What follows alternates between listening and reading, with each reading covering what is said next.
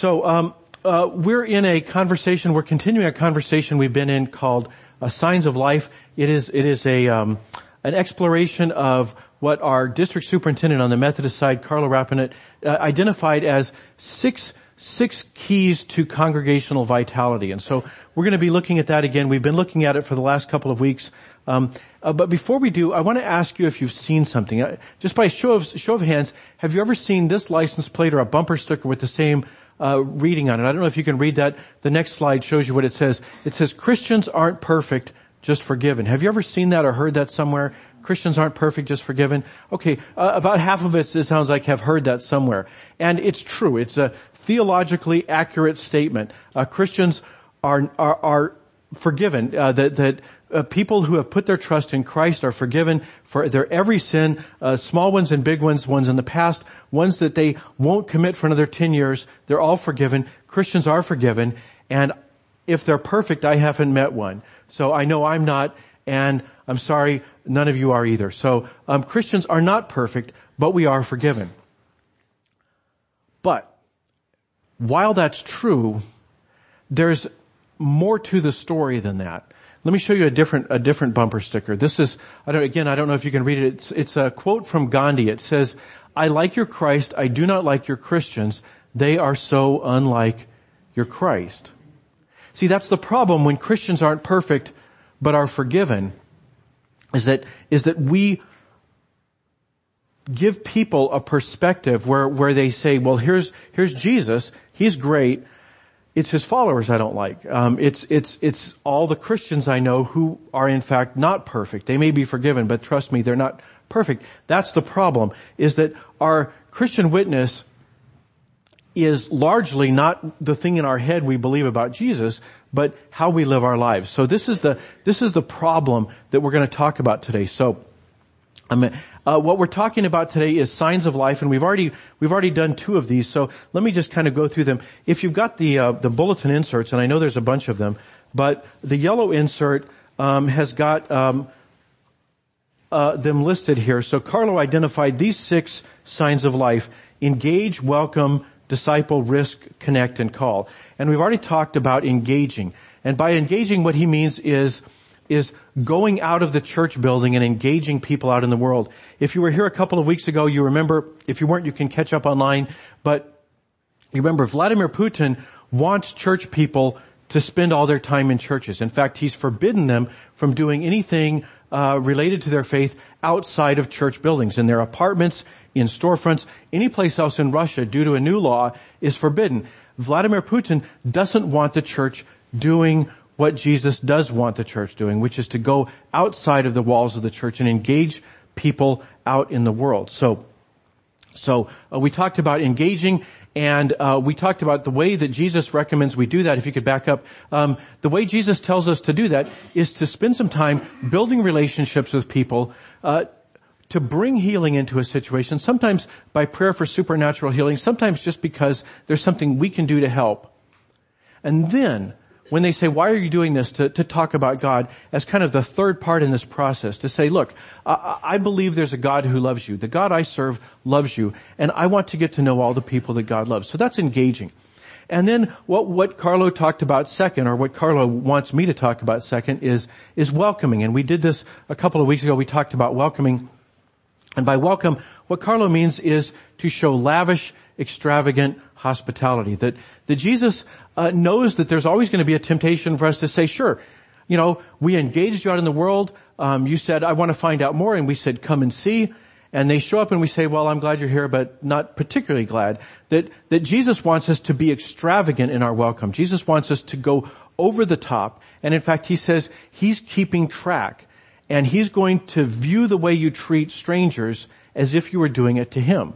So Jesus tells us we need to really go overboard in terms of our welcome to people who don't know him. So that's what we talked about there, is showing strangers extravagant, lavish hospitality. And where we kind of landed things last time was the idea that it's hard to know how to do that because we don't have fresh eyes. We just kind of see it as church. This is the church. It's the way it always is. And so what we talked about was the sermon really begins in the parking lot. People see starting there. and that if you have fresh eyes, you can see what's going on. So what I commissioned you to do a couple of weeks ago was go out to other churches. If you don't want to come here some Sunday, go to a different church and see the way they do things there, because it'll give you fresh eyes when you come back here. You can see the church in a new light, and you can say, you know what, I like the way we do it. I think this is more welcoming. Or you can say, actually, maybe the way that they did it over there was actually a better way, so we could be a little more welcoming in this area ourselves. So you get fresh eyes by visiting other churches. So that's where we landed things last time. But today we're going to talk about discipling. And disciple is the word that Carlo uses, and it looks like a noun to me. So, you hear about disciples. I talk to the children about disciples. But Carlo means it as a verb. And when Carlo talks about discipling, he doesn't mean someone who does study. He means the process that a church uses to make disciples, to intentionally go about the business of making disciples. And the reason for this is that the church, there's an imbalance in the way the church has worked, at least for the past several decades and probably for the past couple of centuries. The way the church has been structured has been to focus on membership. And what Carlo means is to focus not just on membership, but on discipleship. And so what I want to do is I want to talk about what does he mean when he asks us to move past membership. What does he mean by that? So the next slide shows a picture. And the idea is that the church exists in a mission field. Originally, the mission field was the whole world, but I can't be a missionary to the whole world. I'm a missionary to a particular place, so I exist in a mission field. Call it my zip code, okay? My zip code is my mission field. And the church that I'm part of exists in that mission field. So that's kind of the general idea that we have as Christians. But there's a problem with that picture. If you just have that picture, then you're missing something because sometimes people inside the church aren't Christians.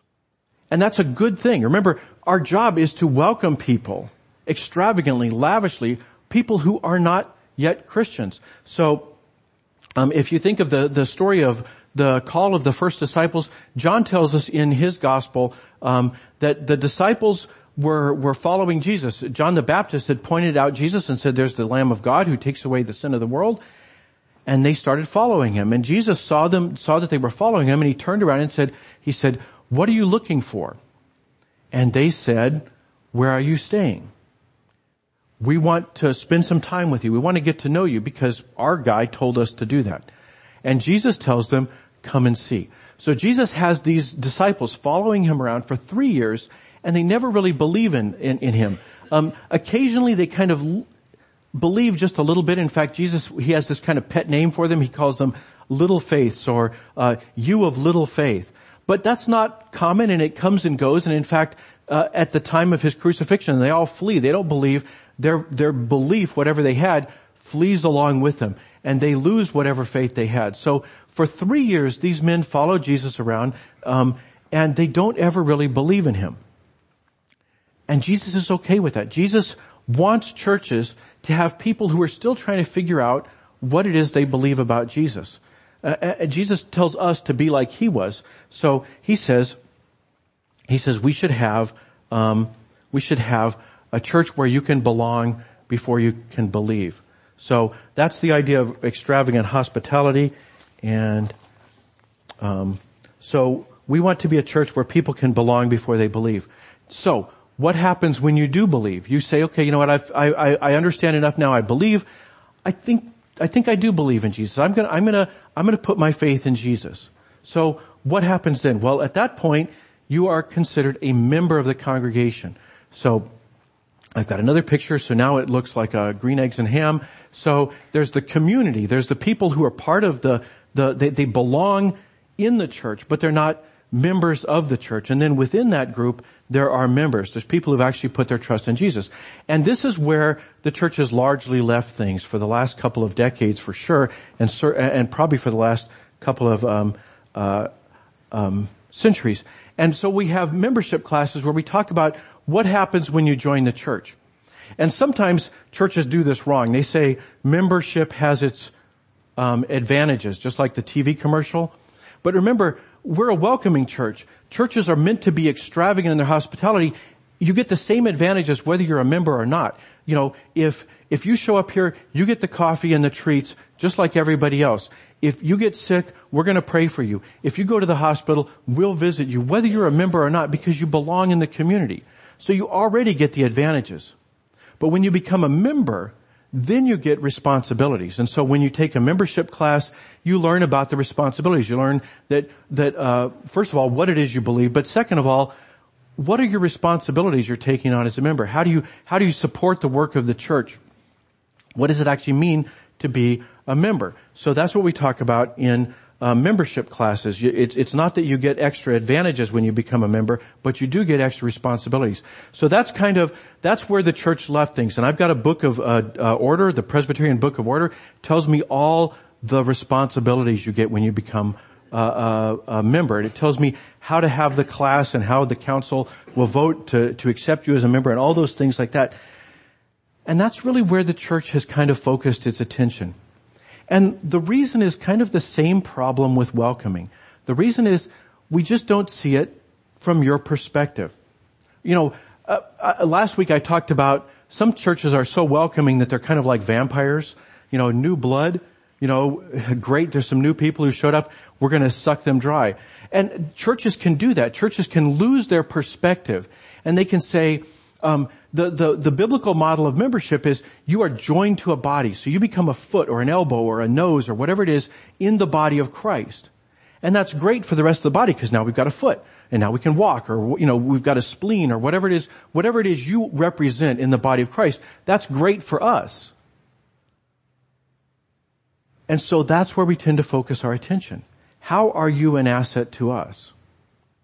And it's not because we dislike you, it's just that naturally as fallen creatures, we sometimes lose sight of the big picture.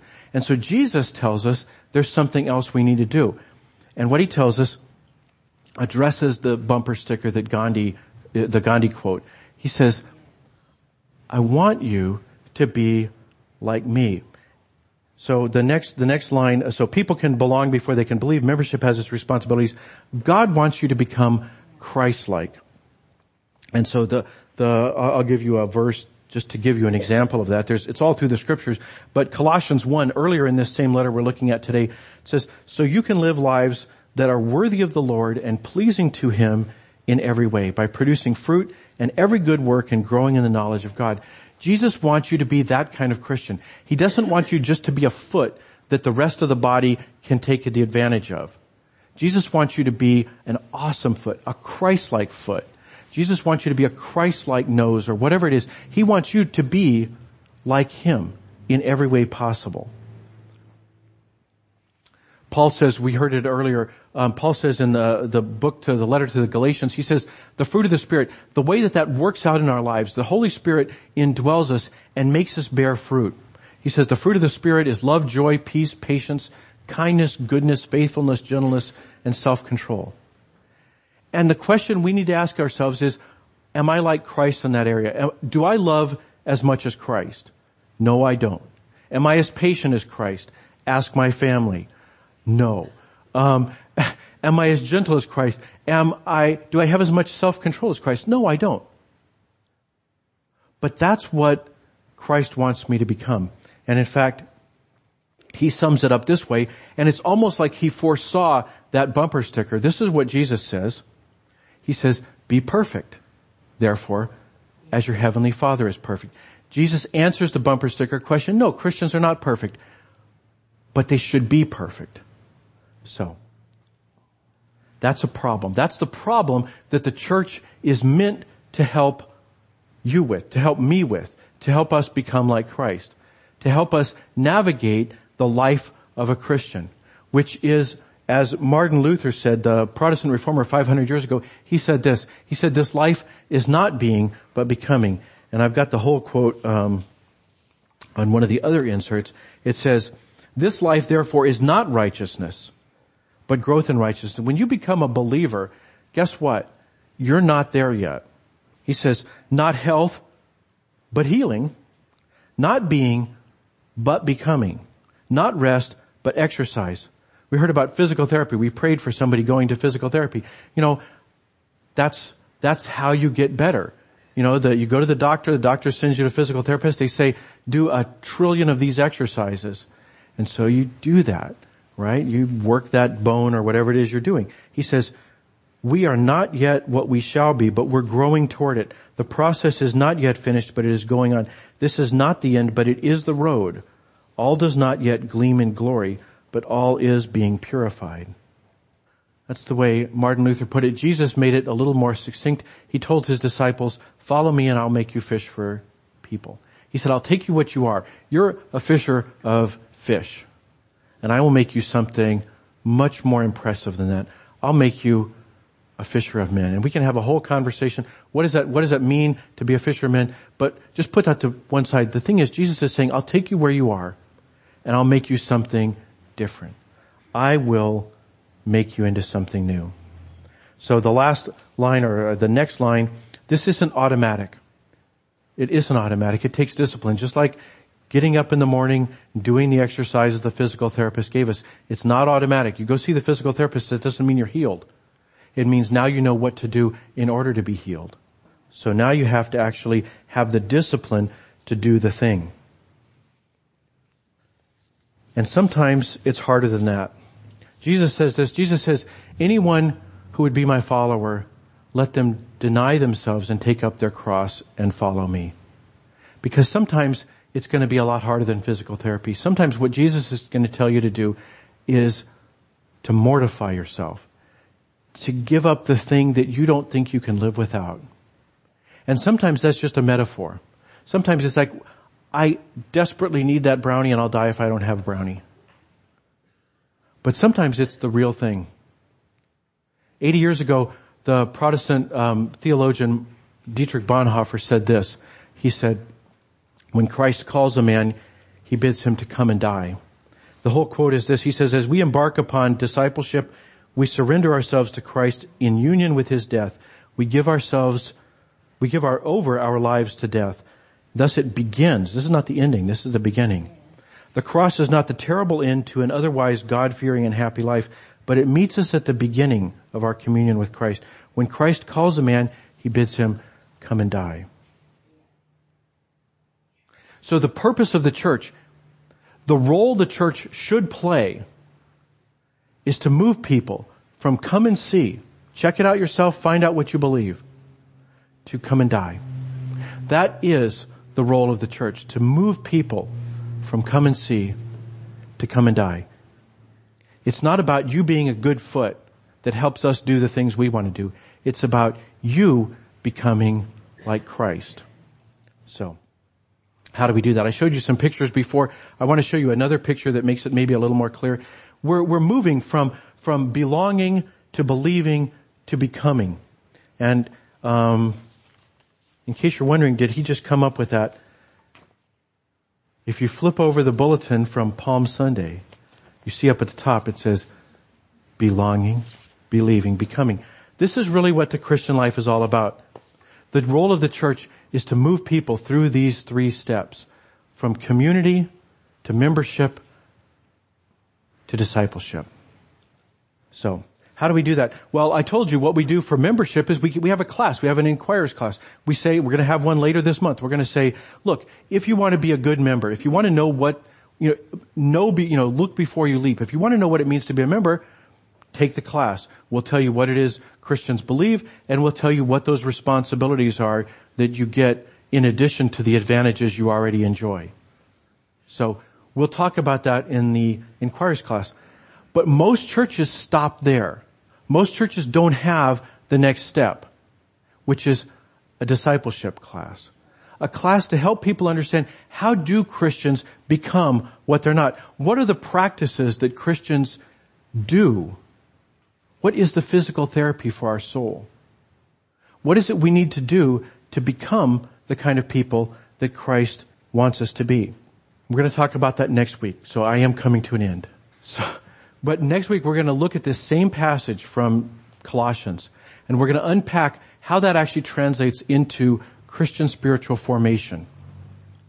We're going to look at that passage, but if you aren't able to be here next week, we're going to have that class, at least the first iteration of that class, in September. So there's going to be a new member class, an inquirers class, at the end of August, and there's going to be a discipleship class in the end of September, sometime in September. And the reason for that is because you're not just members of the church, you're disciples. Jesus wants you to be perfect. And the world is looking on. People like Gandhi are looking at us and saying, Jesus is awesome. His disciples not so much.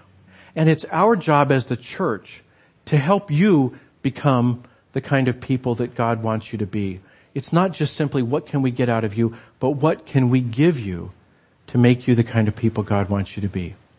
So I hope you come back next week, and if you don't, I hope you come to the discipleship class in September. Let's pray. Heavenly Father, we give thanks that you don't simply want us to be cogs in a machine, to be parts of the body of Christ, but you want each of us individually to be like Christ, and that your church is given the mission of equipping us to make us better people, to make us as patient as Christ, as loving as Christ, as self-controlled as Christ. And so, Lord, we pray that we would have the courage and the discipline to do the things that will make us that kind of people. And we pray for your church that it will be diligent, that it will be intentional about the process of discipleship. Through Christ our Lord. Amen.